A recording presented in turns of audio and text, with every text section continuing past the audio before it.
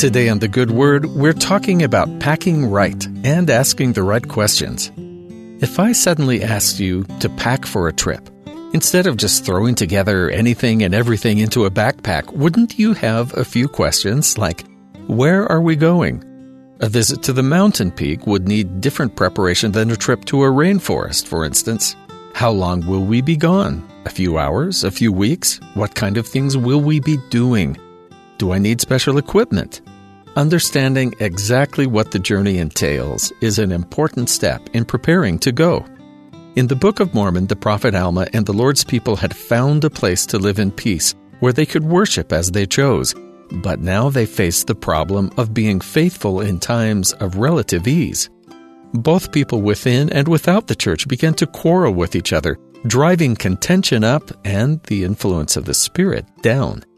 This raised a difficult question for their leaders. How should they treat those who had broken the Lord's commandments, those who believed differently? Alma was desperate to guide his people back to righteousness and peace, and as he prayed to the Lord, his answer, recorded in Mosiah chapter 26, told him how the Lord and his servants should view judgment and forgiveness. Therefore I say unto you, Go, and whosoever transgresseth against me, him shall ye judge according to the sins which he has committed. And if he confess his sins before thee and me, and repenteth in the sincerity of his heart, him shall ye forgive, and I will forgive him also. Yea, and as often as my people repent, will I forgive them their trespasses against me. And ye shall also forgive one another your trespasses. For verily I say unto you, he that forgiveth not his neighbor's trespasses when he says he repents, the same hath brought himself under condemnation.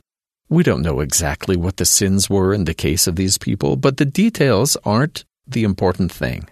Their journey to forgiveness is the focus of the Lord's message, far more than any condemnation.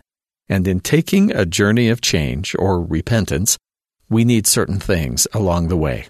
We'll need to know that we can try again and again. We'll need willingness to be open about our own shortcomings, and we'll need a sincere heart. And we for sure will need to be willing to forgive others so that we can receive forgiveness ourselves. The journey of change and repentance is designed to bring us a little bit closer to Christ every time we find ourselves needing His grace. We're not returning to our previous state, but rather changing and moving ahead to a new place, a new way of thinking and being more like Christ. To the Apostle Paul in Colossians chapter 3, the development of Christ-like attributes and the process of receiving forgiveness was all interconnected.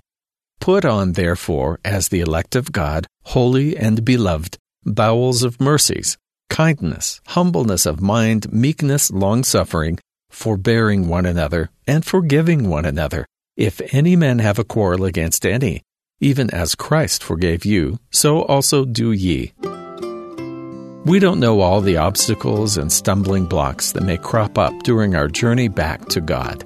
However, we've been told some of what we'll need along the way, and it's nice to know we can ask for help and supplies, whatever we need, along the way. And that's the good word.